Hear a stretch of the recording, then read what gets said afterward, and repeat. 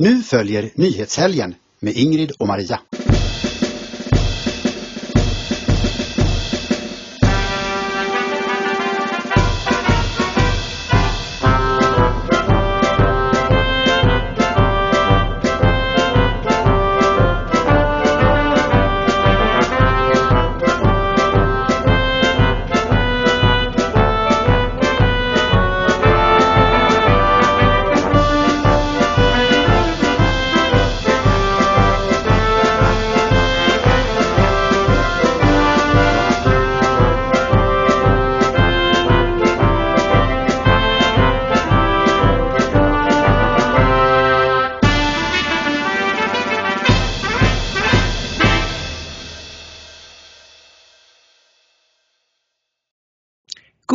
God dag allesammans. Välkomna ska ni vara till ett nytt avsnitt av Nyhetshelgen. Idag med nummer 143 och dagens datum den 10 januari.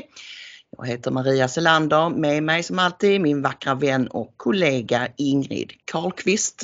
Hej. Idag Ingrid så var ju huvudrubriken ganska given kan man säga med tanke på det som teamat i helgen. Ja, Svängdörrar hos Magda, vad är det handlar om? Ja, ingen har väl kunnat undgå att strax före jul, fast det kom inte ut förrän i helgen, Expressen fick nys på den här nyheten. Men strax före jul så hade hon en städfirma hos sig och då gick inbrottslarmet och polisen åkte dit. Och då visade det sig att en av städerskorna, hon har fått ett avvisningsbeslut och befann sig illegalt i landet och var efterlyst. Och detta ställer väldigt många frågor, inte minst om hur Säpo sköter sitt arbete. Magda är ju då som ni förstår Magdalena Andersson, vår statsminister. Hon själv verkar tycka att det värsta var att de inte hade kollektivavtal det här företaget. Men vi ska gå djupare in på det om en liten stund. Vi ska också prata lite om SIDA-slöseri och vår hjältinna Inga-Britt Ahlenius hade här mycket att bita i om hon hade bestämt sig på att göra comeback på äldre dagar. Ja, sannoliken. Pengar flödar ju åt alla håll och kanter från olika myndigheter och däribland SIDA som öser pengar över muslimska organisationer som minst sagt är tvivelaktiga. Och så ska vi spela en liten trudelutt som heter Sprutan går. Ja, det blir en liten överraskning när vi kommer in på det förbjudna ämnet sprutnytt, men det är en väldigt rolig överraskning. Den är väldigt rolig, absolut. Det var Gudmund och Bragason som har skaldat lite. Du Ingrid, vi har ett par uppföljningar så här inledningsvis. Ska du ta dig an den första? Ja, det var ju det att till vår förtvivlan och fasa så kunde vi konstatera i fredags att Kristdemokraterna var beredda att möjligen rösta igenom Morgan Johanssons censurlag den 71:e i ordningen han kommer med nu. Och de hade pratat, deras riksdagsledamot Tuve Skånberg hade pratat med Samnytt och sagt att ja, vi är helt öppna och vi får se, vi kan få rösta igenom den. Men sen har han då hört av sig till Samnytt igen och meddelar att nej, de ska säga nej till lagen. Och det innebär ju då, han skriver, vi är mycket skeptiska till förslaget och kommer att söka en gemensam linje med M, C och SD som alltså är de andra partierna som hittills har aviserat att de är emot. Ja, och så om då även Liberalerna är emot, vilket de väl bör vara, då får han ju inte igenom den här eftersom då Centern i den här frågan har gått över till det blågula blocket. Ja, det är helt galet alltså. Att det retar mig så att dessa sossar som ständigt bröstar upp sig om att det är de som vet hur demokrati är och alla andra är antidemokrater och så. Och de gör inget annat än att montera ner demokratin bit för bit.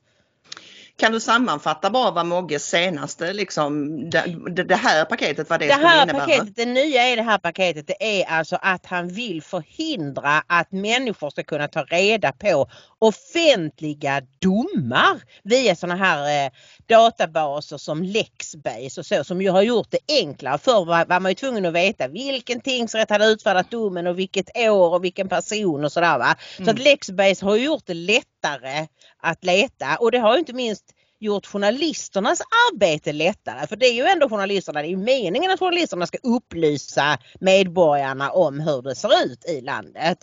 Men tydligen så ska även journalisterna ha problem med att kunna få ta del av sådana här databaser. Så att, och varför vill han det? Jo, naturligtvis därför att de här undersökningarna som har kommit de senaste åren och artikelserierna som handlar om den invandrade kriminaliteten. Det är det Mogge vill sätta stopp för. Att nu ska du bara få veta att det är X och Y som har begått gruppvåldtäkt, inte Mohammed och Ali. Och man ska inte snabbt kunna ta reda på att Mohammed och Ali tidigare är dömda för A, B, C, D, E, F, G, H. För det ser väldigt illa ut för Mogge. Ja. Ofta är ju de här personerna seriekriminella som har väldigt mycket på sitt samvete, och han gillar ju inte att det kommer fram. Nej. Och jag menar, det är ju så att den stora majoriteten av invandrare är ju inte kriminella. Det är ju en liten del av dem. Men de står för ohyggligt många brott, och det är de vi vill ska utvisas eller återvandra. Nej, ut! Ja. Moderaterna måste tänka om, och det snabbt, skriver Viktor Bart Kron. Vi pratade ju i fredags om en ganska förfärande opinionsundersökning från SVT Novus som gav i handen att Moderaterna tappar stort. Ja, de senaste 2 månaderna har de tappat 4,2 procentenheter och är nu bara tredje största parti. Och då är det många på vår sida som säger, ja, jippi, ni är Sverigedemokraterna näst störst. Fast det är inte bra. Det viktiga är faktiskt, det absolut viktigaste är att vi får bort Socialdemokraterna från makten. Och nu såg jag alltså att sossarna gick ju visserligen upp väldigt mycket, men eftersom att både Miljöpartiet och Liberalerna åker ur, så de kannibaliserar mest på sina egna. Däremot så i den mätningen så har de rödgröna, det som återstår av dem, fortfarande majoritet, en bättre majoritet. De får alltså 182 mandat i den senaste Novusmätningen. Men Viktor Bart Kron sätter ju fingret på det som vi också pratade om, alltså att Moderaterna har ju inte en styrfart längre. Tuffe Uffe är inte det minsta tuff. Och nu sen han blev sjuk i covid så har vi ju inte hört ett ljud ifrån honom. Och Viktor Bart Kron skriver då att Moderaterna, de hade ju då identifierat 80 000 potentiella blockbytare. Och de skulle man då försöka få över. Men den kalkylen, den var svajig redan då.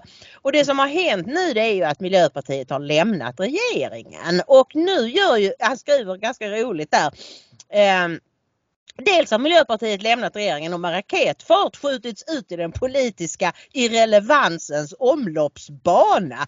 De socialdemokratiska ministrarna gör numera sitt bästa för att låtsas som om MPs 7 år i Rosenbad var ett olyckligt missförstånd. Hittills tämligen framgångsrikt. Och det är ju precis så. De har verkligen dammat ut vartenda korn av Miljöpartiet. Och vi ska strax komma in på det att nu är det så kärnkraftsvänligt, och jag har ju spått detta en längre tid att de kommer att ta baby steps, steg för steg ska de vagga in folket igen. Ja, men det där med kärnkraft är inte så dåligt ändå. Ska vi säga något mer om... Nej, det behöver inte, vi kan gå in på det här med kärnkraften direkt och det senaste utspelet från sossehåll. Men jag bara säga det att egentligen är det väl så här, Ingrid, att sossarna har historiskt sett inte varit sådär super emot kärnkraft. Nej. De stod ju för linje 2. Ja, som var någon slags behålla fast låtsas att vi inte ska behålla kärnkraften. Ja, precis. Man skulle avveckla med förnuft var det väl på 30 år. Det var ju 2010 det skulle vara avvecklat. Men då insåg de ju att det går inte att avveckla. Nej. Och sen så har de då tvingats. Och jag menar, Stefan Löfven var ju väldigt pro kärnkraft när han var metallordförande. Men sen när han då blev statsminister och skulle kampera tillsammans med de här språkrören så kunde han ju inte säga vad han egentligen tyckte. Men det är ju inte mer än ett par månader, Stefan Stefan Löfven gick emot riksdagens EU-nämnd som hade sagt åt honom att nu när du åker ner till Bryssel och ni ska prata om det här med att kärnkraft ska anses hållbart i den så kallade taxonomin. Alltså EU bestämmer vilka energislag kan räknas som hållbara. Och då så sa ju riksdagens EU-nämnd, då röstade de för, nu Löfven, nu har vi röstat för att kärnkraft ska räknas som hållbar. Så nu åker de ner till Bryssel och säger det. Det kan jag inte alls göra, sa Löfven. Och det gjorde han inte. Men nu läser vi idag på Sveriges Radios hemsida att den nya finansmarknadsministern Max Elger, jag vet inte hur han uttalar sitt namn. Han säger att kärnkraften kan vara hållbar. Regeringen anser precis som EU-kommissionen att kärnkraften kan anses vara hållbar. Också efter 2045 samt att ett slutförvar för avfallet inte ska behöva vara på plats för att kärnkraften ska kallas hållbar. Ja. Och det är ju positiva nyheter. Men det tråkiga är ju att det här hade annars varit en valvinnare för det blågula blocket med tanke på elkatastrofpriserna vi ser nu och så. För de är ju överens om att kärnkraft är viktigt för att vi ska klara elförsörjningen i framtiden. Och nu när sossarna har dammat ut Miljöpartiet så går de all in för kärnkraft. Och det här har ju gått fort. Det har ju bara gått på några månader, alltså 2 månader någonting. Ja, och sossarna är ju världsmästare i att låtsas som att så har vi alltid tyckt. Ja. De är ju helt skamlösa, det vet ni. Ja. Och tyvärr så är ju folks minne ganska kort så att vi får väl se vad det här kan leda till i förlängningen. Ja, nästa lilla block det är ju då apropå vår idol Inga-Britt Ahlenius som vi pratade om i senaste podden, världens bästa myndighetschef typ någonsin. Att vi tycker att hon är visserligen 82 år gammal dam nu men hon borde fasen i mig göra comeback för det är så mycket myndighetsmissbruk, vad ska man säga, som försiggår. Det är pengar som bara flödar ut ur svenska myndigheter och det senaste exemplet är SIDA. Ja, och det är det Johan Westerholm på ledarsidorna.se som ju har väldigt bra kontakter inom den socialdemokratiska nomenklaturan. Och framförallt är han väldigt insatt i de här olika muslimska organisationerna, vilka som är islamister och så. Och då visar det sig nu, han har skrivit en väldigt lång artikel här, men det är redan så att det är något som heter Forum SIV som tidigare hette Forum Syd och de har blivit någon sån där partner till SIDA så de behöver liksom inte redogöra för vad de gör för pengarna. De får 250 miljarder kronor av skattemedel varje år och de fördelar dessa mellan medlemmarna utan att ens medlemmarna själva har insyn. Såväl Muslim Aid, Islamic Relief som ACT Svenska kyrkan är medlemmar i Forum SID. Och nu söker även Muslim Aid status som strategisk partner till SIDA för att kunna öka intäkterna av skattemedel ännu mer. Och jag förstår det som att de här organisationerna, de skickar ju bara pengar till andra muslimer. Ja. Och en hel har jag också förstått över absolut. världen då liksom. Ja. Och då är det, kan man ju säga att det är någon slags u-landsbistånd. Men varför ska svenska skattepengar ges till sådana här organisationer som sen kan fördela dem hur de vill? De kan ju fördela det till terrorister och ingen har någon aning om vad de gör med pengarna. Det är precis det som är problemet och det är ju det som har hänt också vid ett flertal tillfällen att sådana här organisationer har skickat pengar till rena terroraktiviteter. Så att, men han skriver ju det Westerholm att för närvarande granskar Riksrevisionen Inga-Britts gamla myndighet, biståndsmyndigheten SIDAs kriterier och urval av strategiska partners. Så det får vi verkligen hoppas att de kan slå in en kil här, eller? Verkligen. Vi har ju faktiskt hyllat dem flera gånger och det var ju de som visade att regeringen fuskade med PISA Och det var någonting nu alldeles här förleden, jag kommer inte ihåg vad det var. Men det är alltså en myndighet som faktiskt fortfarande gör sitt arbete. Mycket på grund av att Inga-Britt Ahlenius ande fortfarande svävar över Riksrevisionen. Tack vare Ingrid. Tack vare. Och det är... Och som sagt, alltså det parti som knyter till sig Inga-Britt Ahlenius antingen som blivande riksdagsledamot eller som expert när man ska röja upp i hela skiten. Det partiet kommer att gå bra för. Det är ett guldkort. Lite korruption vill du nämna också. Ja, nu har jag glömt att logga in på bulletin så jag kan inte läsa den så du får berätta. Men det handlar ju om det här med hur sossarna belönar sina egna. Ni måste förstå att alla de människor som har partibygg, de är inte så himla socialistiska eller socialdemokratiska. De har bara noterat att vill man göra karriär i Sverige. Jo, det är så här bulletinen skriver, varför blev Swedbanks chef hedersdoktor i Lund? En tidigare bundsförvant till Göran Persson har blivit hedersdoktor och Persson själv blev hedersdoktor i Örebro som några år tidigare blivit universitet. Riter används för att stärka makthavarnas band, skriver en Torsten Sandström i bulletin. Ja, visst. Han är då professor emeritus i civilrätt vid Lunds universitet. Ja, visst, det är så här, det är precis så här sossarna gör. Det har vi ju pratat om tidigare. Det är, som du ofta nämner, det är en ren karriär. Ett rent karriärsdrag att bli medlem i Socialdemokraterna. Och så har vi Emma Lennartsson som ju är comebackande då i politiken. Hon hamnade ju i kylskåpet efter Transportstyrelse-gate, ni minns när Ygeman inte kunde hitta något rum som det hette. Precis, och den här Emma Lennartsson, hon är säkert väldigt skicklig. Det finns väl en anledning till att Magdalena Andersson nu plockar in henne igen. Hon har tydligen varit fast på en lite lägre nivå, men nu har hon då fått ansvaret för regeringens krisberedskap.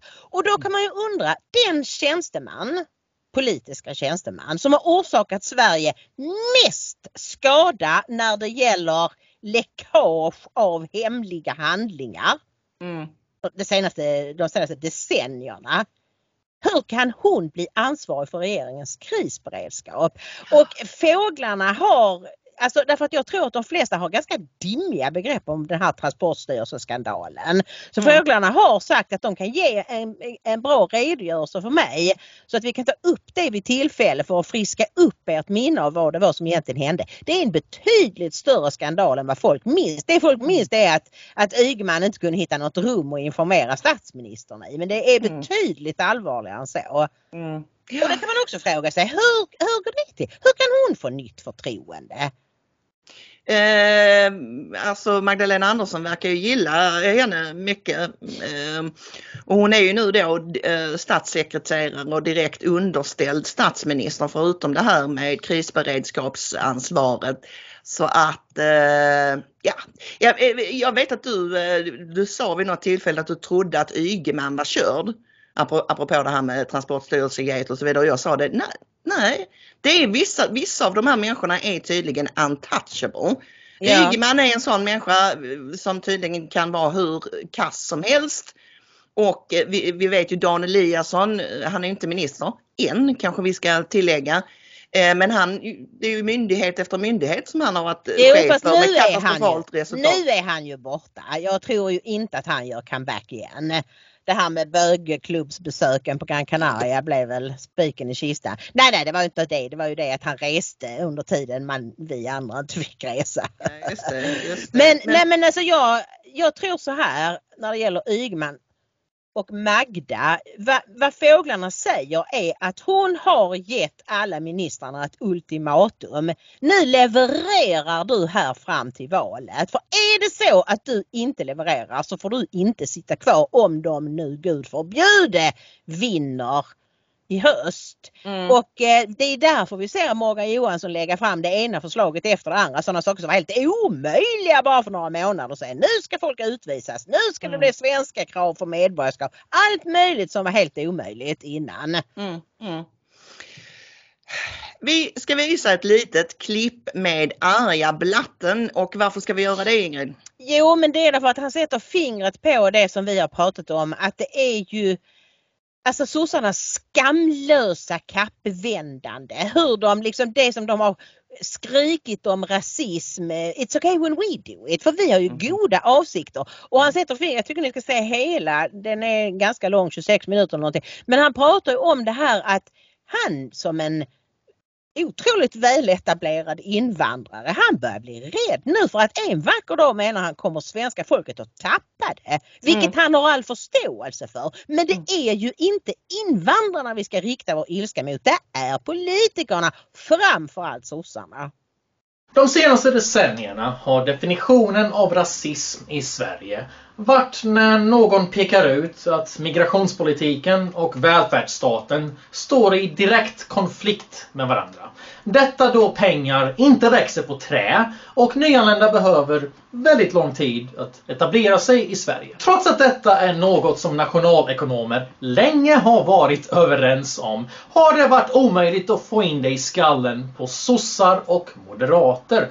För migrationspolitiken som länge bedrivits under de rödgröna och alliansen skulle ge Sverige en superekonomi. Det är vad vi har fått höra från svenska medier i över 10 års tid nu. Och ifall du protesterade mot detta narrativ så blev du direkt rasiststämplad, utfryst och anklagad som SD-are. Och nu skriver samma medier att välfärden kollapsar. Så ni förstör alltså människors liv helt i onödan bara för att de var snabbare med sanningen än er själva. Snälla påminn mig exakt hur svenska journalister värnar demokratin nu igen. För med tanke på hur många samhällsproblem ni har skapat hade man kunnat tro att ni är direkt importerade från Putins fikarum. 80% av svenska kommuner tvingas nu skära ner på välfärden. Äldreomsorg, skolor och socialtjänster blir alla mer lidande samtidigt som 61 kommuner höjer skatterna.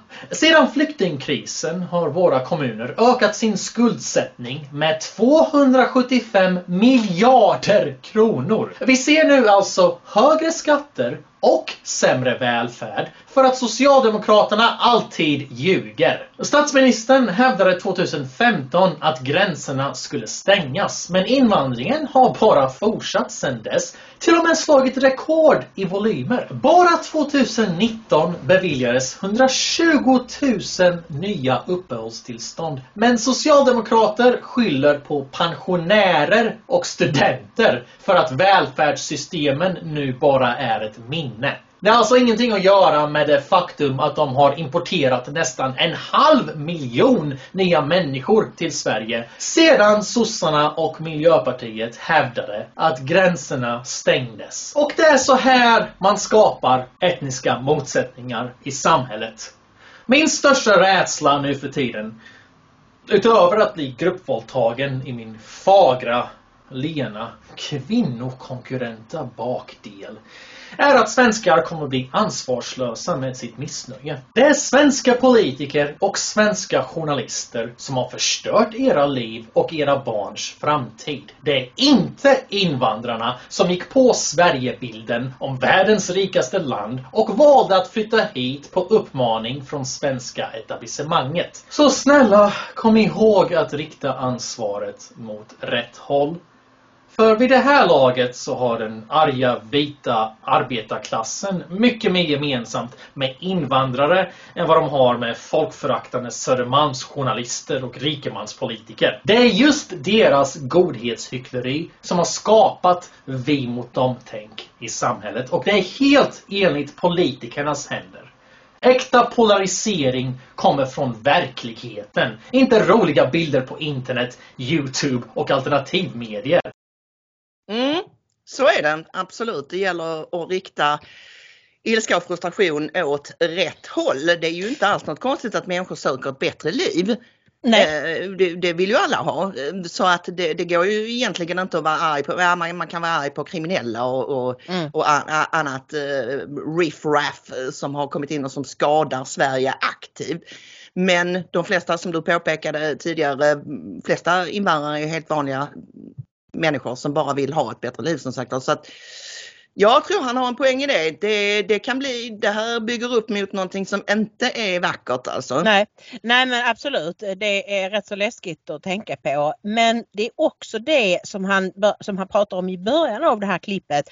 Hur man nu för att finansiera denna fullständigt vanvettiga invandring drar ner på stöd åt de äldre, åt handikappade barn. Jag blev faktiskt uppringd av en tittare som sa att hon hade ett bestämt minne av att hon redan 2012 eller någonting sånt såg någon politiker säga att jo invandringen kostar jättemycket men vi fixar det genom att dra ner till de handikappade barnen. Så de kan inte ha sagt det rakt ut. Men hon är kanske synsk för att det är uppenbarligen så man har tänkt. Alltså vi vet ju att det är så lätt att ta från de grupper som är röstsvaga. Tänk de äldre dementa. Hur ska de kunna klaga på att deras mat är usel eller att personalen inte förstår svenska och behandlar dem illa och elakt, eller handikappade barn och deras slutkörda föräldrar. Precis, det är precis så man har gjort. Man har tagit från de grupperna som man vet inte kan försvara sig. Och det är nog det äckligaste av allt, förutom att man öser pengar över folk som inte förtjänar det i många fall. Glöm aldrig bort detta, skulle jag vilja tillägga, och visa gärna klippet, hela Blattans klipp, för alla sossesmittade i er omgivning. Folk har börjat sådär, men Magda, hon verkar väl bra. Så. Ja, och ni är Miljöpartiet borta, men kom ihåg det att de ligger precis under spärren. Det är lite olika mätningar. Det är mycket möjligt att de kommer in, kan finnas sossar som inser att utan Miljöpartiet kommer vi inte kunna bilda regering. Kanske. Nej, precis. Och då är vi tillbaka i det. Då kan ni glömma allt det de har sagt de här månaderna sedan de blev av med Miljöpartiet. Då är vi tillbaka till att vi kan inte ha kärnkraft och vi ska lägga ner flygplatser och vi ska, ni vet allt. Elände. Strössla pengar över hela. Så vill du ta hit hela världen, eller som Nyamko Sabuni faktiskt sa så roligt i någon debatt. Jag tror det var till Bolund eller om det var till Stenevi. Vill du ta hit hela världen eller? Nej, det vill vi inte. Du, apropå Magdalena Andersson, vår statsminister. Vad var det för explosiv nyhet som Expressen kom med här i helgen? Det är ju helt uppenbart så att det är någon polis som har läckt detta till Expressen. Ja, det kan vi nog förutsätta. Ja. Jo, förstår du, det är ju så här att Magdalena Andersson har bott i en villa i Nacka en längre tid, och där har hon då anlitat en städfirma. Hon säger själv att hon letade jättelänge innan hon hittade en städfirma som har kollektivavtal. Jag tycker inte att det är så himla viktigt, men eftersom sossarna tycker att kollektivavtal är så viktiga, och så naturligtvis betalade hon inte svart och sådär. Det finns nog ingen anledning att betvivla det. Men då visar det sig att det här företaget ändå har haft trassel med skatt och så, och numera har de inga kollektivavtal. Men då kan man fråga sig så här, vad gör hon i Nacka? Ska hon bo i Sagerska palatset? Då säger fåglarna att men Löfven har haft lite svårt att hitta bostad, så det har tagit lite tid. Men uppenbarligen så har hon nu flyttat in i Sagerska, och detta var väl någon slags flyttstäd som de gjorde hemma hos henne, kan man tänka sig. Eller så behåller de jag vet inte. Men i alla fall så skulle de städa. Hon var inte längre där. Hon bor inte längre i Nacka. Och den 21 december klockan 14.35 så gick larmet i huset, och polisen fick det som ett inbrott och säger shit, det är statsministerns bostad. Så de på med blåljusen, antar jag, och åker dit, och då hittar de 2 städerskor där, varav en av dem är en person från Nicaragua, en kvinna med ett utvisningsbeslut som alltså är efterlyst. Hon är även tidigare dömd för stöld. Som i parentes sagt. Så att det här väcker ju då många frågor. Som jag sa inledningsvis, så verkar ju eller åtminstone så vill Magdalena Andersson själv styra det åt det hållet, att det handlar om det här med kollektivavtalet. Att det var ju slarvigt och sådär, och hon hade frågat firman, har ni kollektivavtal? Och då säger hon att de sa ja. Och sen hade de inte det i alla fall och Folkhälsomyndigheten och statsministern och Hallengren höll presskonferens idag om nya restriktioner och då fick statsministern även frågor kring det här.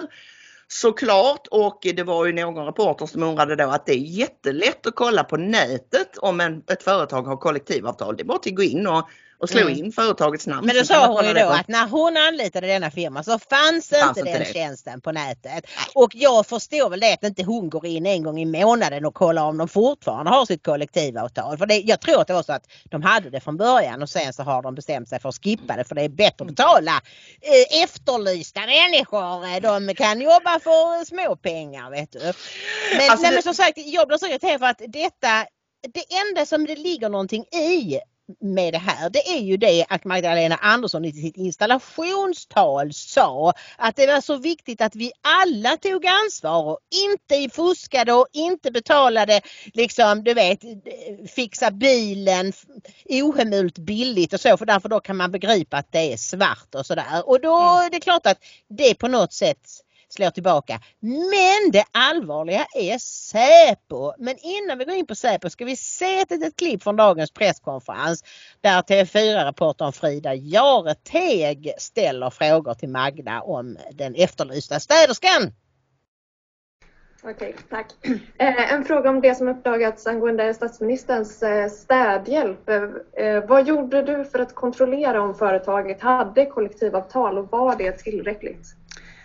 Jag har naturligtvis alltid betalat vitt för de här städtjänsterna. Och när jag anlitade företaget så frågade jag om de hade kollektivavtal. Och då svarade man jakande på det. Men jag har haft det här företaget under många år. Och nu har de inte kollektivavtal längre. Och därmed har jag också avslutat att använda tjänster från det företaget. Men var det då tillräckligt med bara den frågan? Ja, naturligtvis är det här anledningen till att reflektera över hur ofta ska man, alltså hur löpande ska man kontrollera om ett företag har kollektivavtal innan man köper tjänster av dem. Så det är naturligtvis någonting som man behöver diskutera och jag naturligtvis också behöver reflektera kring. Ja, du har ju profilerat dig i att man ska ha ett eget ansvar för att motarbeta svartarbete. Hur ser du på att den här händelsen kan påverka förtroendet för dig? Jag har ju arbetat stenhårt mot svarta pengar och mot fusk under alla de år som jag har varit minister. Det har varit en av mina prioriterade frågor. Inte minst för att vi ser hur olika former av kriminell verksamhet riskerar att tränga sig in och undergräva möjligheterna för seriösa företag att bedriva verksamhet. Men också för att vi vet att det göder de kriminella gängen. Och det är en fråga som jag har drivit under mina år som finansminister. Det är en fråga som jag har valt att fortsätta att prioritera sedan jag blev statsminister. Och det är en av de frågorna som ligger allra högst på min dagordning. Och jag tycker att det här visar behovet av att vi fortsätter att komma med politiska åtgärder för att begränsa möjligheterna till fusk och sätta åt de som fuskar. Men det måste också vara lätt för människor att göra rätt och vi har alla ett ansvar. Och självklart ska jag och alla andra ta ett ansvar för att betala vitt för alla tjänster som vi köper. Men också kontrollera företag. Här har jag gjort det, men naturligtvis måste man fundera på hur ofta ska man så att säga, återkommande löpande kontrollera om ett företag har kollektivavtal. Det är en relevant fråga. Alltså vi får ge henne det att hon är ganska slipad. Det är en mäktig årsallad hon serverar här. Ja. Alltså. Och det tragiska är ju att inga journalister så länge du och jag orkade titta på den här presskonferensen frågar: är det inte en skandal att Säpo har så dåligt skydd av det? I ett land där vi har haft ett statsministermord och ett utrikesministermord. Det var faktiskt en kille från Svenska Dagbladet som ställde frågor om Säpo ganska sent under presskonferensen. Jag plågade mig faktiskt igenom hela. Okej. Det var ju fruktansvärt jobbigt. Det var ju 4 paranta damer som höll i det här. Det var Folkhälsomyndigheten och det var någon annan tantelår som... Socialstyrelsen. Ja, just det, Socialstyrelsen. Och så var det Hallengren och Magda. Men hon bara slog ifrån sig det. Alla frågor om Säpo får du ställa till Säpo. Det var hennes svar på alla hans frågor. Så hon tog inte i den potatisen överhuvudtaget. Hon bara bort. Och då är det ju så här att en av de intressanta och nästan tragikomiska sakerna som har hänt efter detta kom fram, det är att det stora sossespinnet verkar vara att folk har problem med att Magdalena Andersson anlitar stödhjälp överhuvudtaget. Mm. Och jag måste ju säga att nu följer inte jag så många vänsterkonton och det finns kanske folk på vänsterkanten som har problem med det här. Men jag har inte sett en enda människa på Twitter som har problem med den biten, att man anlitar stödhjälp. Det är liksom inte det frågan gäller. Men så här gör ju sossarna alltid. De bygger handgubbar och får det att låta som att det passar ju dem att vi diskuterar det. Är det rätt? Alltså det är en fråga som de sen som hon kan vifta bort som hon gör. Ja, men jag kontrollerade allting och det har varit vita pengar och de hade kollektivavtal och så. De vill att frågorna ska handla om små detaljer så att folk ska inte se skogen för alla träd. Precis, men om vi ska gå över på det här med själva Säpo-biten då. Jag måste säga att jag tror att du kände likadant. Det tyckte jag var det allra mest chockerande. Att Säpo inte har mer koll på statsministern än att folk kan springa ut och in hemma hos henne utan att man har någon som helst aning om vilka de är. Jag trodde verkligen att man så långt det är möjligt kollar upp alla som kommer i hennes närhet. Jag bara förutsatte det. Alltså det är väl en självklarhet. Man kan väl inte bara säga, ja men nu har hon en städfirma och så har vi liksom clearat dem en gång för alla. Alltså jag har ju själv haft städerska här i min lägenhet och det är ju nästan aldrig samma städerska som kommer. Det är ju ett företag och de skickar den som råkar vara ledig. Där springer ju folk som man inte har en aning om vilka de är och många av dem kan inte svenska och jag har inte kollat upp om några de har kollektiv. Säkerhetsexperten Dick Malmlund säger till Expressen att han tycker att det här är skandal. Säpo säger att det inte är deras uppgift och det var liksom Säpos initiala kommentar. Det var så här, nej men vem statsministern anlitar och vilka hon träffar och vem som kommer ut och in i hennes hus, det är privat liksom. Det får hon kolla själv ungefär, var deras inledande kommentar. Och han säger så här, Säpo säger att det inte är deras uppgift och är det inte det så är det en skandal naturligtvis. Och är det så är det också en skandal. Hur man än vänder och vrider på det så är det här bedrövligt. Han arbetar själv med säkerhet inom näringslivet. Och säger att personer som ska skyddas där på förhand skulle meddela vilka de vill anlita. De skickar ett namn på ett företag, sen kollar vi upp det ordentligt med skatter och personer i ledningen. Sen kommer vi ner på personer som ska in hos vederbörande, där gör vi en riktig research på person och omgivning. Och så hör man att man kliver rätt in hos statsministern när man är utvisad. Det är ofattbart, säger han.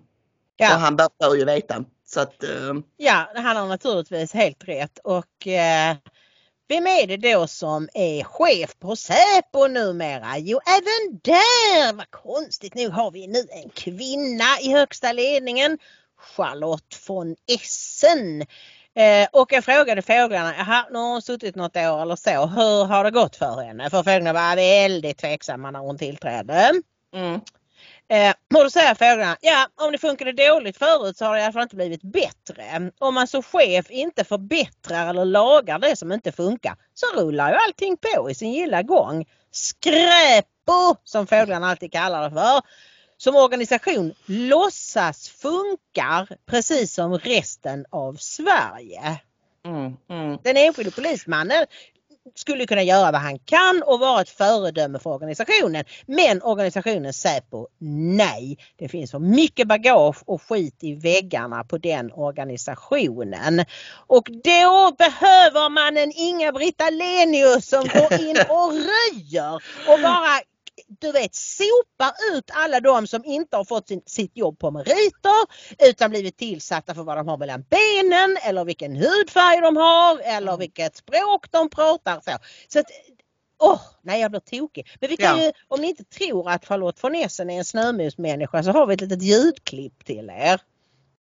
Efter incidenten vid statsminister Magdalena Anderssons bostad, där en kvinna utan uppehållstillstånd greps, har hård kritik riktats mot Säkerhetspolisen som har ansvar för statsministerns personskydd.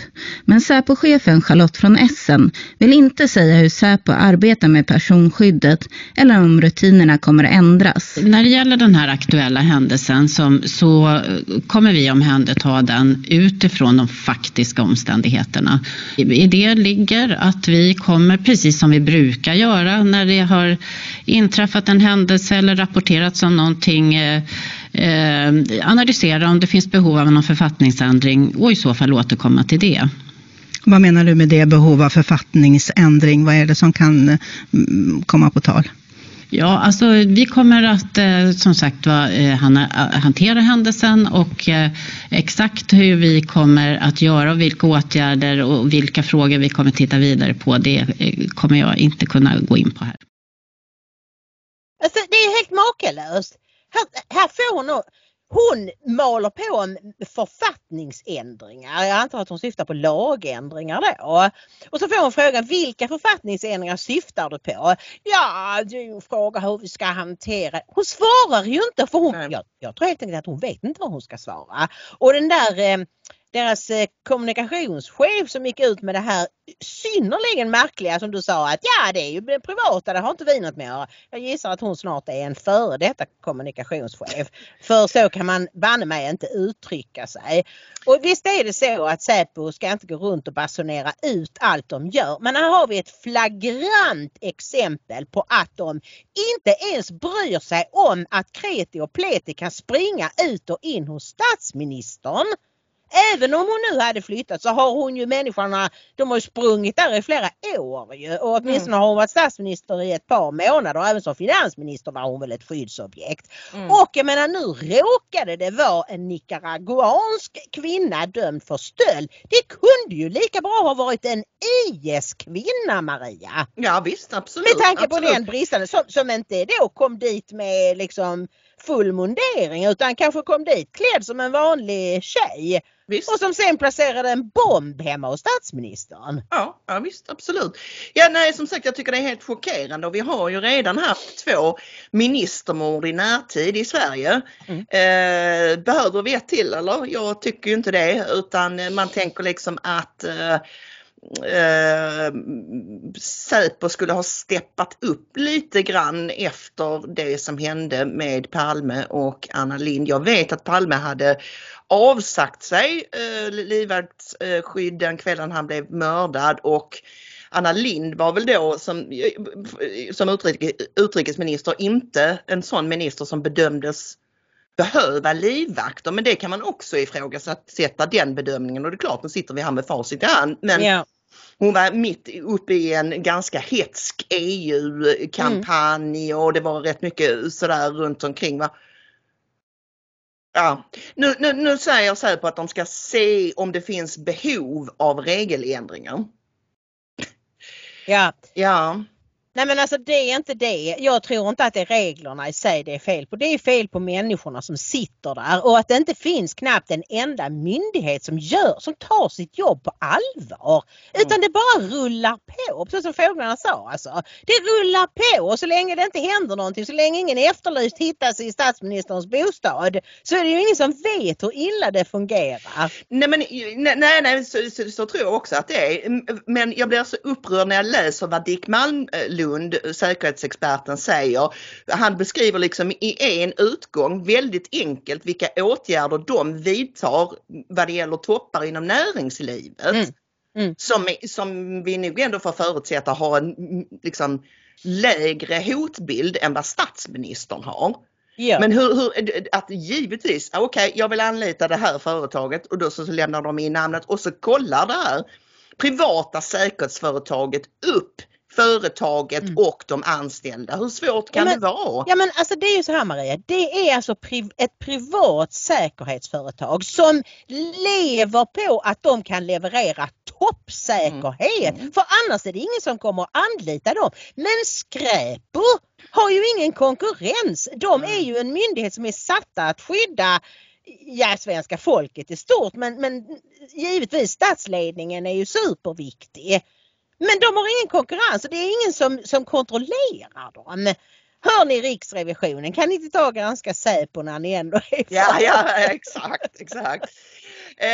Lite faktisk kritik även från sosse-håll i form av Lena Melin som skriver att skyddet av statsministern är ett skämt. Det är ganska hårda ord från Lena. Ja, sannoliken. Och hon tar också upp det här att vi har en mördad statsminister och en mördad utrikesminister. Ändå tycks vi inte ha lärt oss, skriver hon. Precis. Ja. Ja, nej, alltså det är... Alltså det är allvarligt för att givetvis vill man inte att någonting ska hända statsministern. Jag vill inte Magdalena Andersson något ont även om jag inte håller med henne politiskt. Nej, men det är också, Ingrid, så här att det handlar om ämbetet och det handlar om Sveriges samhällsstruktur. Alltså att när sånt här kommer fram så blir det så tydligt vilka enorma sprickor i hela samhällsbygget som finns när vi inte ens har en ordentlig säkerhetsorganisation för att skydda vår statsminister. Alltså nu har inte jag kollat så mycket utländsk media på det här, men jag kan ju tänka mig att de är helt, alltså bara sitter och gapar.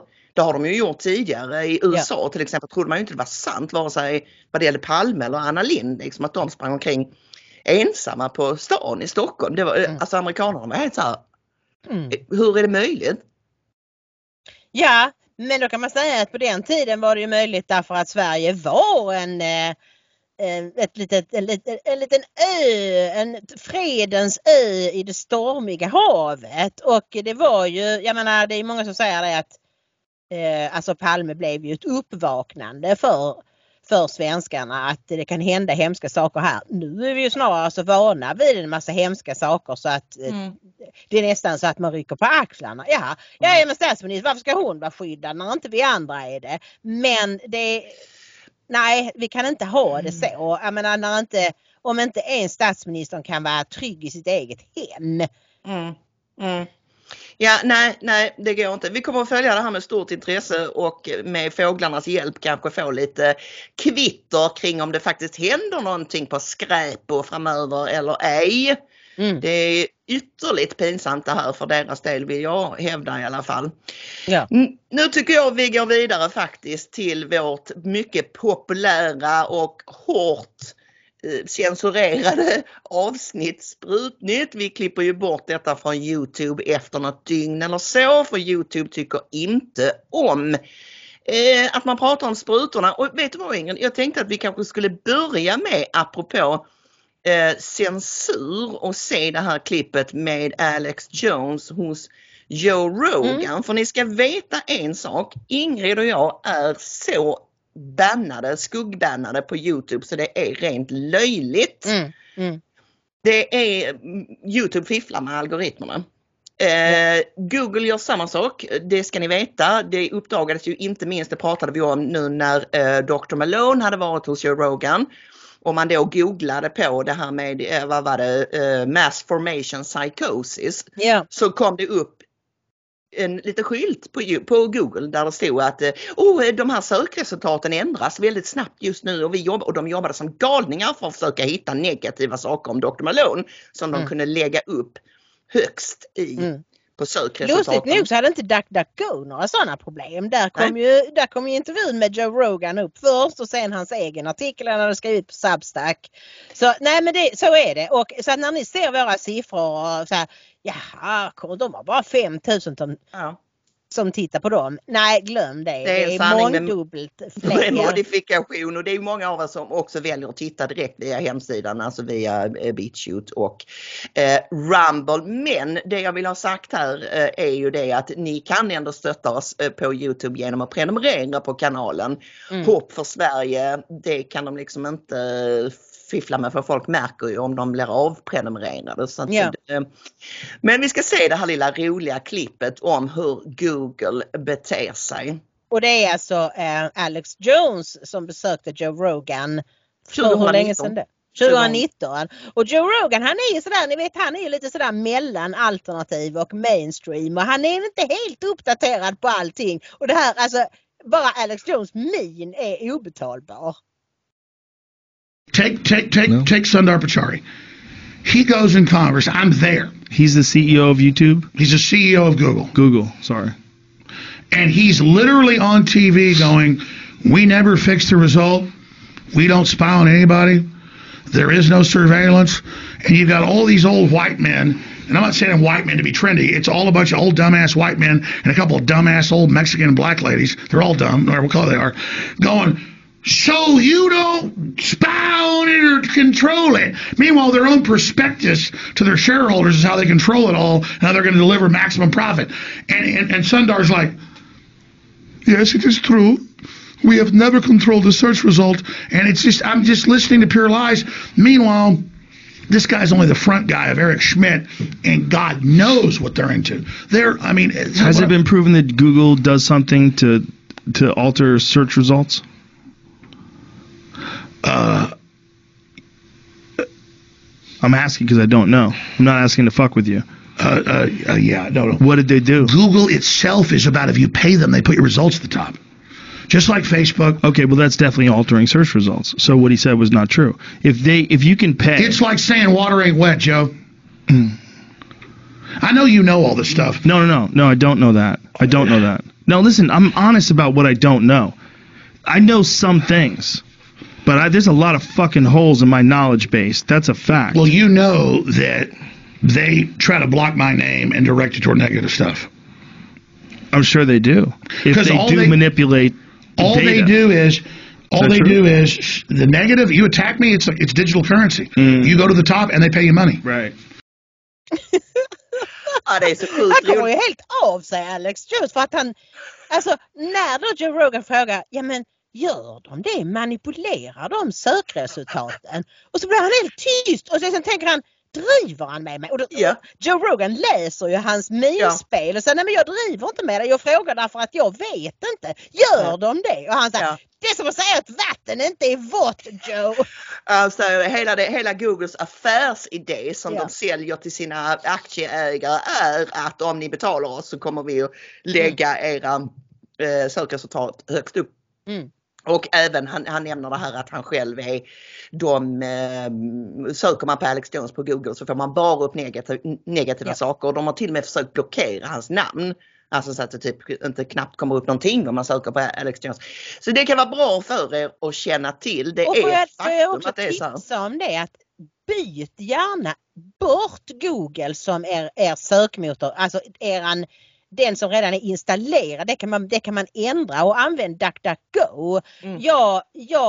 Jag har alltid DuckDuckGo. Det enda gången jag använder Google, det är när jag inte får rätt resultat, alltså inte hittar någonting, eller när jag vill söka på bilder som vi ska kunna använda till våra artiklar. Där kan man nämligen söka på Creative Commons licenser, sådana bilder som är gratis att använda. Och den sökfunktionen finns inte på DuckDuckGo, så vitt jag har kunnat upptäcka. Samma här, jag gör precis så också. Och när jag ska beställa från Foodora, för då är det enklare, då finns det i Googles liksom sådana.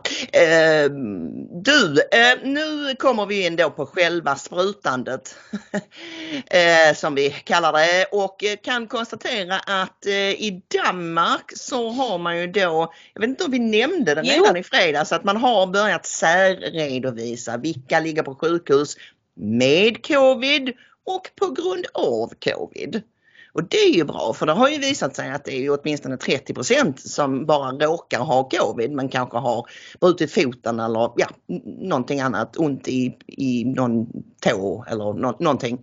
Ja, och då skriver Extrabladet, vi filade, vi gjorde fel. Vi klarade inte vår uppgift liksom. Man skriver så här: i nästan 2 år har vi, pressen och befolkningen varit i det närmaste hypnotiskt upptagna av myndigheternas dagliga coronatal. Vi har stirrat på talpendelns svängningar när det har gällt smittade, inlagda och döda med corona. Och vi har fått betydelsen av pendelns minsta rörelser beskriven av experter, politiker och myndigheter som konstant har varnat oss för det slumrande coronamonstret under våra sängar. Ett monster som bara väntar på att vi ska falla i sömn och kan slå till i nattens mörker. Ja, och det är naturligtvis väldigt frestande för media eftersom prio 1 är många klick på nätet.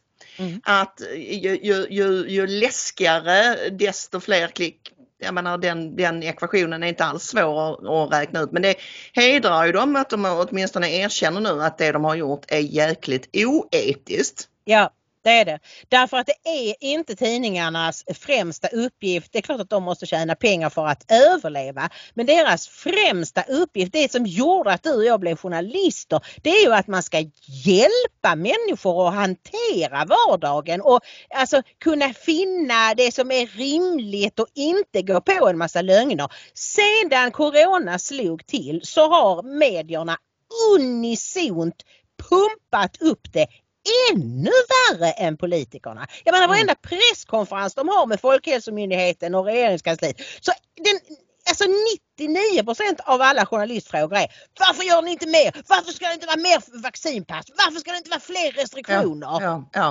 Ja, idag på presskonferensen var det ju någon journalist som frågade att borde ni inte ta i med lite mer hårda tag mot de ovaccinerade? Borde ni inte liksom...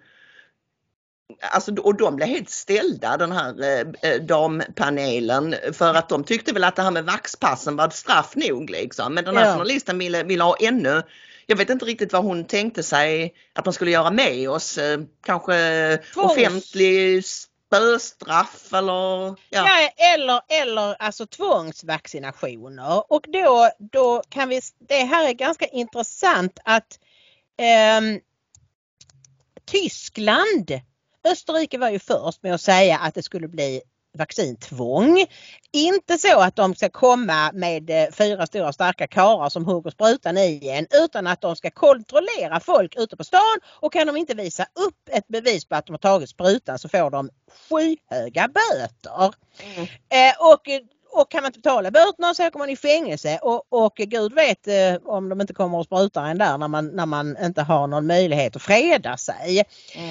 Och sen så kom Tyskland ganska snart efter, och det är så obehagligt att det är just Tyskland och Österrike när vi är inne i en massformation och alla tänker vi ju faktiskt på 30-talet. Ja, på riktigt. Ja. Men nu har Tyskland då kommit fram till att nej, alltså det går inte. Meningen var att de skulle börja med detta den 1 februari, men nu kommer de på att nej, det här kommer att ta månader. Det här måste diskuteras i riksdagen och det måste till nya lagar, och det här kan man nog inte göra så där himla snabbt. Förhoppningsvis leder detta till att de kommer fram till att det inte går överhuvudtaget. Men vad kan det vara som har gjort att de inte är så sugna på det här längre? Varför börjar de plötsligt prata om lagar och sånt? Jo, då hittar vi en artikel i något som heter Daily Exposé, en brittisk alternativ tidning. Och då visade det sig att det har kommit ut officiella tyska siffror på omikron. Det är alltså det här Robert Koch-institutet som är otroligt välsett. Och de har nu gjort en studie av vilka är det som smittas av omikron. Lyssnar man på dampanelen så är det ju typ 12 gånger fler ovaxade som ligger på svenska sjukhus. Ovaxade eller icke fullvaxade, sa de faktiskt. Och det gjorde de, Ingrid. Och jag sa till dig, vad menar du då? De som inte har tagit 3:e sprutan eller? Alltså inte fullvaxade är nu lika med de som inte har tagit 3 sprutan. Nej, jag tror inte det. För de fick en fråga om det och sa att nej, vi är inte redo för att säga att det ska vara 3 för att vara fullvaxade än. Men vem vet hur de fifflar med de här siffrorna? För de tyska siffrorna är något helt annat. Där visar det sig då att de ovaxade, alltså det är en stor studie som rörde flera tusen patienter, och det visade sig att av dem då som hade fått omikron så var 186 ovaccinerade. 2883 var dubbelvaccinerade, 1137 var trippelvaccinerade. Och totalt blev väl då det 4020. Och du säger, ja men det är ju många fler som har vaxat sig, det är klart det är fler. Ja, men då har de räknat ut procenten på det här. ovaxade 186 stycken. De utgör 26,5% av populationen och de fullvaxade var 4020, det är då 70,53%. De vaxade har alltså, det betyder att de vaxade, hjälp mig här nu, det är 8 gånger mer sannolikt att bli smittad av omikron om du är vaxad än om du är ovaxad. Medan i Sverige är det 12 gånger vanligare att ovaxade får det. Vänta nu, vi kan inte skilja oss så himla mycket från Tyskland. Och när damerna står och bara babblar om siffror så tror jag ju mindre på det än jag tror på den här studien från Robert Koch-universitetet som innefattar flera tusen personer. Ja, det enda som gör att jag blir lite sådär på de här exposé, det är att de skriver att alla som har tagit sprutorna kommer att ha AIDS i slutet av januari.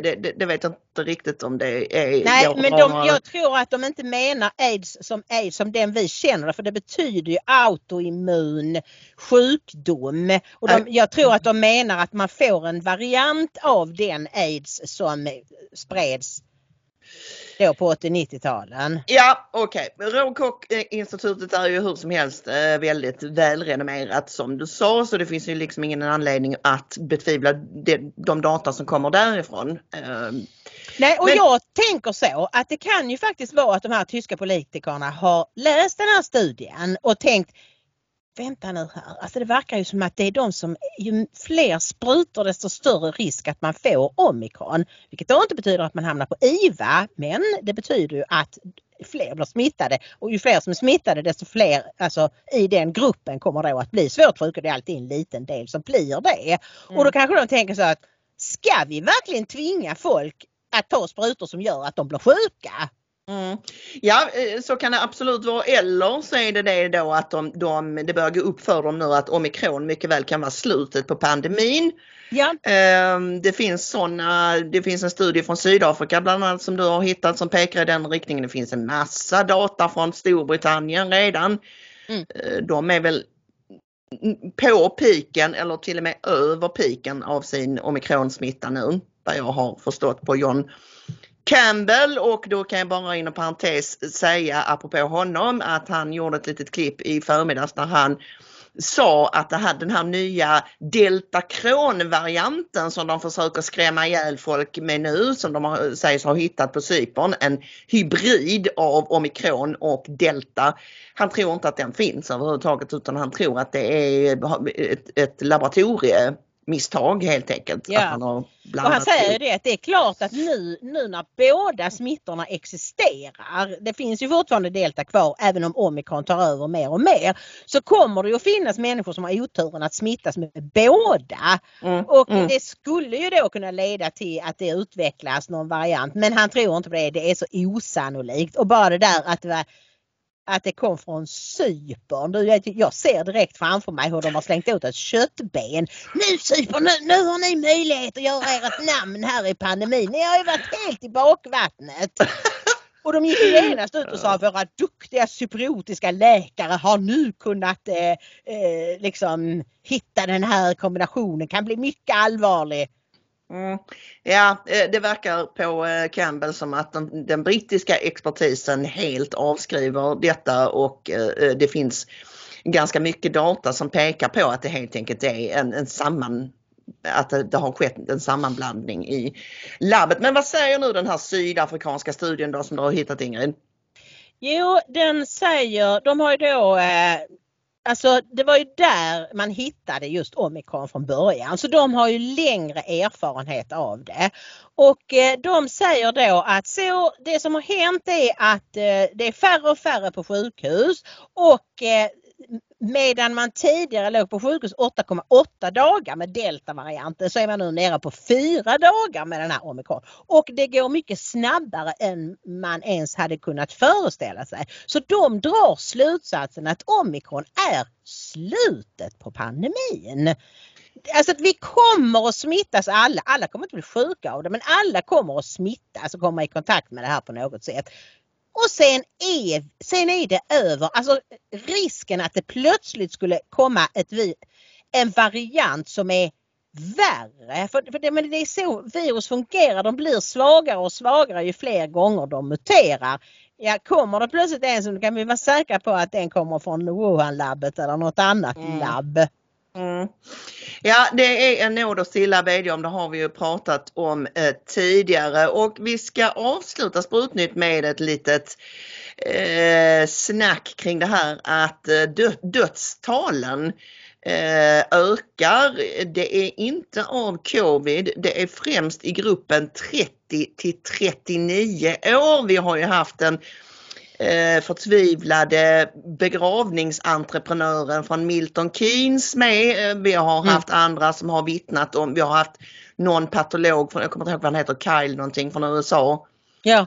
Som också har vittnat om just det här att de människorna som kommer in här nu har dött på väldigt, alltså det är väldigt ovanliga dödsfall kommer in en masse. Alltså det är så här många i den här åldersgruppen och som har dött av oförklarliga skäl, alltså med blodproppar, hjärtinfarkter, ja, you name it.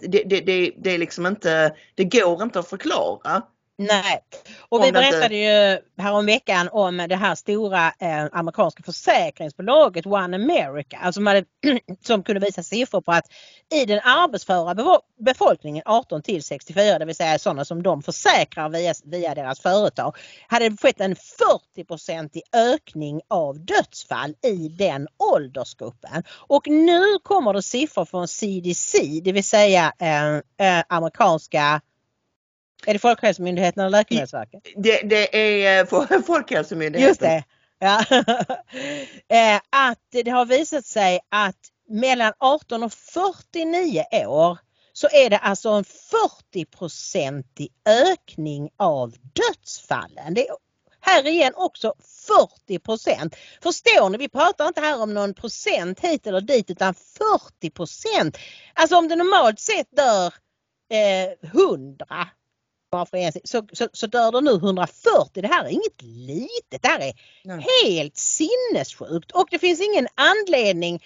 Alltså det kan bara ha med sprutorna att göra. Och ändå så står dampanelen och säger vaxa. Det är deras absolut främsta budskap. Sen kommer det lite om restriktioner hit och dit. Och man får inte, ja nu ska krogarna stänga klockan 11 och dansförbud och allt vad det var. Jag kanske inte var, men i alla fall. Ja. Men det absolut värsta är att de hela tiden pratar spruta. När vi ser att det leder till en kraftig ökning av dödsfall i för övrigt helt friska människor som hade klarat covid som en dans. Det är ju så ologiskt, Ingrid, också det de säger, för att i ena andetaget så säger de då att barn och ungdomar löper extremt liten risk för att bli svårt sjuka i covid. Det erkänner de. Och samtidigt så erkänner de också att vaccinen, de så kallade skyddar inte mot smitta eller smittspridning. Nej. Och ändå så står de och propagerar för att barn från 12 år och uppåt ska ta sprutan. Varför? Nej, alltså det finns ingen förklaring kvar. 1, de blir inte svårt sjuka. 2, det är inte så för att skydda de gamla, vilket är helt omoraliskt att utnyttja barn som sköldar. Men om vi nu säger att vi accepterar att man utnyttjar barn som sköldar, så hjälper det ju inte ens en gång eftersom de fortsatt sprider lika mycket smitta som de ovaxade. Så hur kan de stå och leka med barnens liv på det här sättet? Fullständig kognitiv dissonans. Jag vet inte om de ens är riktigt medvetna om det själva, men det blev så tydligt idag på presskonferensen. När de i ena sekunden sa att, för de fick lite frågor kring det här, det var ju en del journalister som tyckte att nej, men ska vi inte låsa in barn och ska de verkligen få lov att gå och träna innebandy och du vet så här.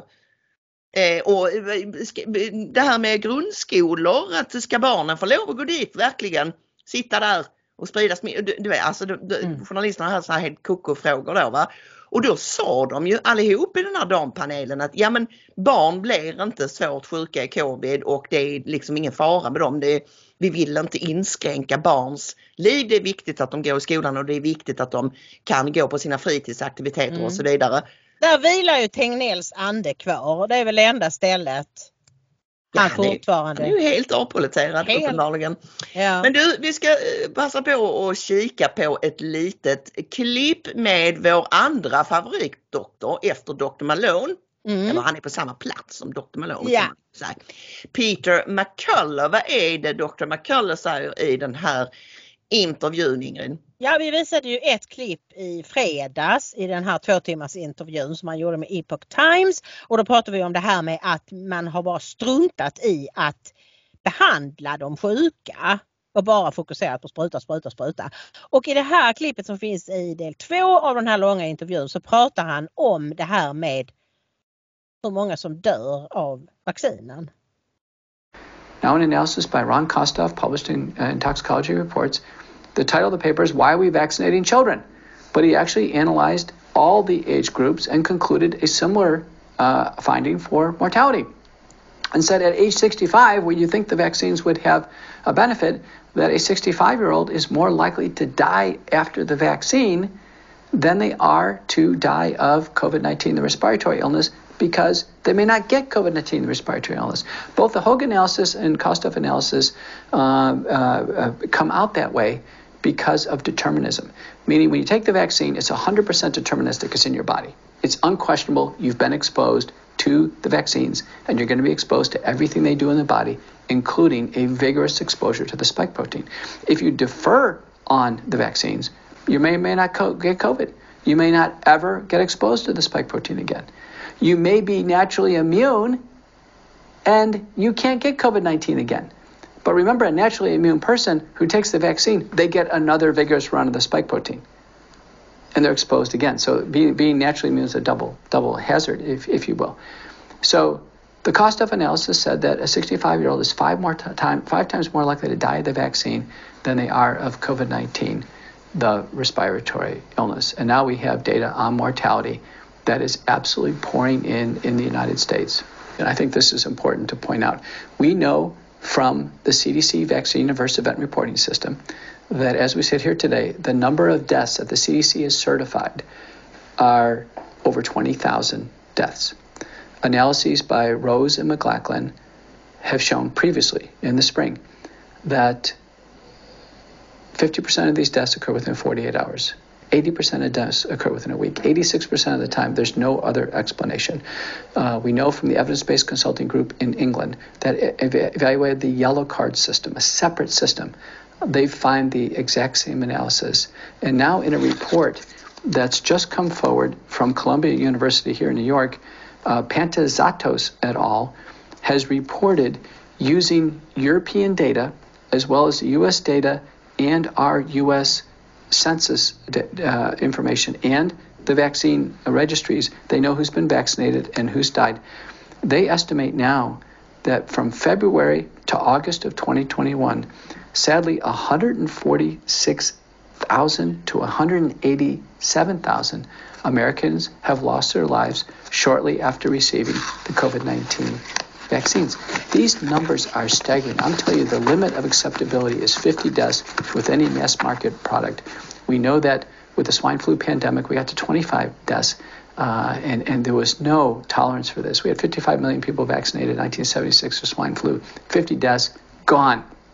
The deaths rose to 53 total, 550 cases of Guillain-Barré, and America said they're sorry to the vaccinated. It was bad enough, the loss of life with the respiratory infection. But now to have this double hazard of dying with COVID and accumulating these deaths, of which we're at 800,000 deaths, I estimate 85% of them can have been prevented with early treatment. Now we have 187,000 potentially deaths after the vaccine, none of which we could have prevented. I don't think a single COVID-19 vaccine death can be prevented. Why? Because the vaccines, Johnson & Johnson, AstraZeneca outside the United States, Pfizer, Moderna, are genetic vaccines.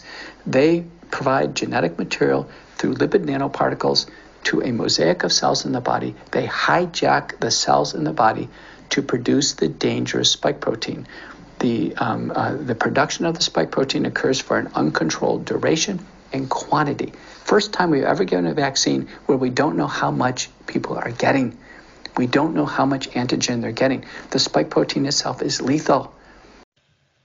Ja, han säger ju så klokt att risken med sprutan är betydligt större eftersom du kan ju leva rätt fritt utan att någonsin utsättas för covid. Men om du tar sprutan så har du fått sprutan. Då får du de här livsfarliga spikproteinerna som är det farliga med covid-19. Och det sprutar man rakt in i människor i någon slags förhoppning om att det sen ska attackera covid-spikproteinerna. Men i själva verket, alltså världssystemet rapporterar nu 20 000 döda. Men när man har gjort beräkningar på amerikanska och europeiska siffror så är det snarare 187 000 amerikaner som har dött av sprutorna. Och bara tänkt, ja men det är fler som har dött av covid. Ja men herregud, en sjukdom är en sjukdom. Detta är ju som folk har, de har ju lurat människor och med en giftspruta. Han berättar ju också att efter 50 dödsfall av svininfluensavaccinet så stoppade man det omedelbart och bad alla om ursäkt, alla som hade tagit den. 50. Och nu är vi uppe i snart 200 000. Okej. Ja, ni kan göra vad ni vill med den informationen men jag tycker det är sinnessjukt kusligt alltså. Och jag litar på Dr. McCullough. Han är mycket liksom noggrann, lite sådär petimeter människa. Han är hjärtkirurg, han har alltid, som ni såg, han satt och fibblade med någon lapp där. Han är alltid jättenoga med källor att redovisa dem och det är den här vetenskapliga. Han är alltså en av världens främsta kardiologer, den allra mest publicerade. Han driver en egen tidskrift för kardiologer över hela världen. Han är top notch. Du kommer inte högre upp och blir bättre än vad han är. Men precis som Robert Malone så är han nu portad från de flesta sociala medier och skulle ju aldrig bli intervjuad i de stora kanalerna. Tack och lov så har vi duktiga kanaler som Epoch Times och andra där de faktiskt... Och Joe Rogan som han också har varit hos ju. Ja. Faktiskt. Mycket bra att han använder sin enorma plattform. Vi har ju sett siffror från Nielsen-institutet där han fullständigt sopar banan med alla konkurrenter. 11 miljoner lyssnare ungefär har han per avsnitt och den som kommer på andra plats är Tucker Carlson och han har typ 3-4 miljoner. Ja. Och då är han ändå på network television. Ja. Och uppbackad av hela Fox News. Det är helt makalöst. Och det är så glädjande därför att det visar att det finns ett sug där ute efter äkta journalistik. Efter journalister som är intresserade av vad deras intervjupersoner har att säga. Inte bara är där för att klämma dit dem. Och att det får ta tid. Joe Rogans intervjuer är ju ofta helt oändligt långa. Det är ju inte ovanligt att de sitter där i 3-4 timmar. Och jag såg hans intervju med Oliver Stone häromdagen och det har hållit på någon timme eller någonting så säger Oliver Stone ursäkta men jag måste gå och kissa. Jag har druckit så mycket vatten nu när vi har suttit här och pratat. Så att han har med allting sånt när de går på toa och de gör lite andra grejer också. När Alex Jones är där så brukar de typ röka och dricka lite saker och så. Och jag tror att även Elon Musk rökte lite örter när han var där. Så det är ju lite annorlunda för ett mainstream-program om man säger så. Men han är skön, Joe Rogan, gillar honom. Hur ska vi göra Inger? Ska vi spela sprutan går och säga adjö först eller? Ja, det tycker jag vi gör. Och tänk nu på att det är fruktansvärt med de här sprutorna. Men det makten fruktar mest av allt, det är att vi skrattar åt dem. Så här kommer Gudmundur Bagasons. Och innan vi säger det så ska vi säga hej då. Ja. Om ni gillar det ni ser och hör här idag, gå gärna in på ingridochmaria.se och stötta oss via Donorbox, Swish, bankgiro eller Medialink. Knapp fram till vi ses och hörs igen på fredag så säger vi Gud välsigne er. Gud välsigne er och njut av Gudmundur Bragansson med Sprutan går! Sprutan går, sjung hopp faderallan lallan lej. Sprutan går, det finns inget hopp för dig. För den som inte sprutan tar, han heller ingen frihet får. Sprutan går, och den kan ta död på dig.